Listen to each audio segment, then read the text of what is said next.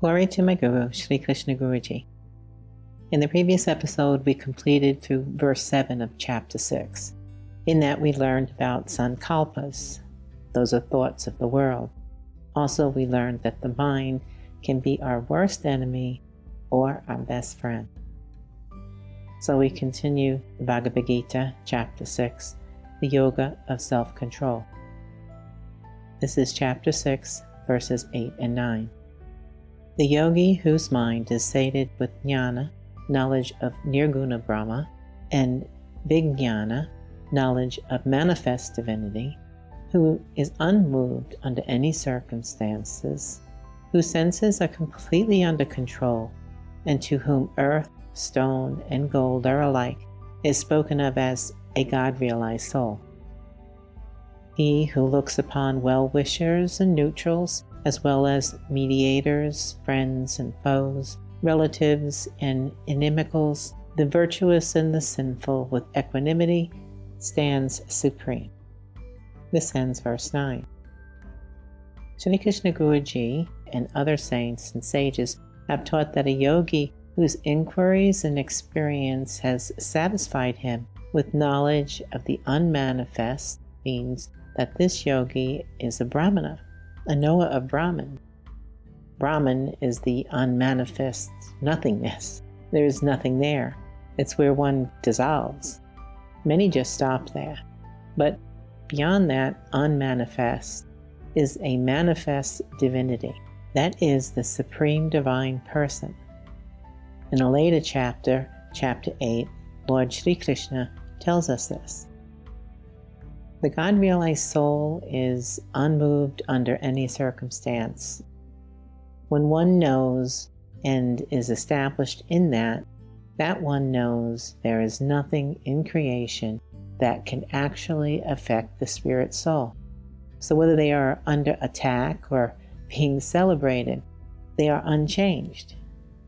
The God-realized soul does not see any difference in dirt, stone, or gold. Could you imagine that?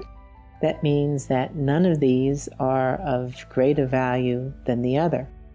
Gold has no more value to the God-realized soul than dirt, but each has its purpose.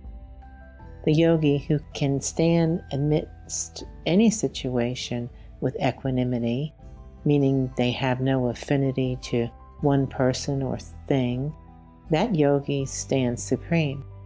That one knows the God within and without. In this petty world of ours, surely you can think of how often you're in a company of at least one person who tends to be unkind to you. You may avoid being in their vicinity, but sometimes it's unavoidable. It becomes uncomfortable, and you want to leave. The God-realized person could care less if someone is kind or unkind. They know that that person is under the sway of their own nature and cannot see past it. We're not perfect yogis yet, so it's best just to leave these type of people just be. Don't get involved in their actions, be it their thoughts, words, or deeds. Let it go. We continue through verse 13. Living in seclusion all by himself, the yogi who has controlled his mind and body and is free from desire and void of possessions should constantly engage his mind in meditation. Having firmly set his seat in a spot which is free from dirt and other impurities, with the sacred kusa grass, a deerskin, and a cloth spread thereon, one upon the other, kusa below, deerskin in the middle, and cloth uppermost, neither very high nor very low. And occupying that seat, concentrating the mind and controlling the functions of the mind and senses, he should practice yoga for self-purification. Holding the trunk, head, and neck straight and steady, remaining firm and fixing the gaze on the tip of his nose without looking in other directions. This ends verse 13. here the Lord has given us some pretty straightforward instructions. Remember, at the time that these instructions were given to Arjuna by Sri Krishna, one could have a deer skin available to him. And as the Lord's message has spread across the globe, the kusha grass may not be available to all. For today's day and age, Sri Krishna Guruji has given us instruction in his discourse on the Bhagavad Gita. Knowing the difficulties of modern life, Sri Krishna Guruji has given us this direction. Find a spot in your home where you can be alone, maybe a small corner or even a closet. It should be clean and free of distractions.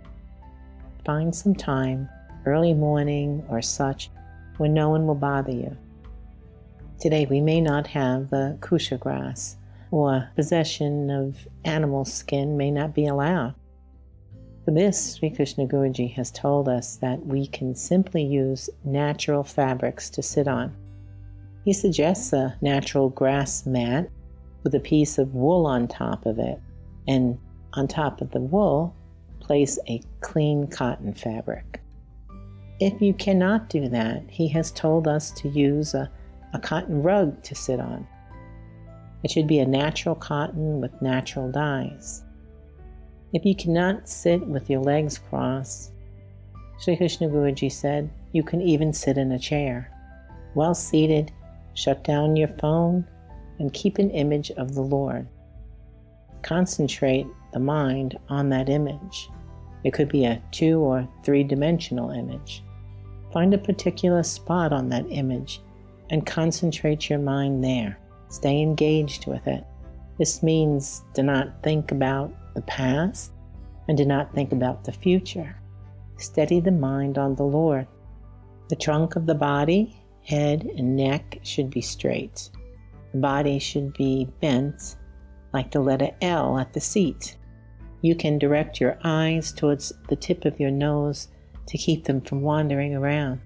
Keep your arms and hands still. Keep your inner vision concentrated on the Lord. Try your best to keep yourself steady. So we'll finish here today, having completed through verse 13 of chapter 6. Next episode, we'll continue chapter 6 at verse 14. Thank you for listening. God bless, and lots of love.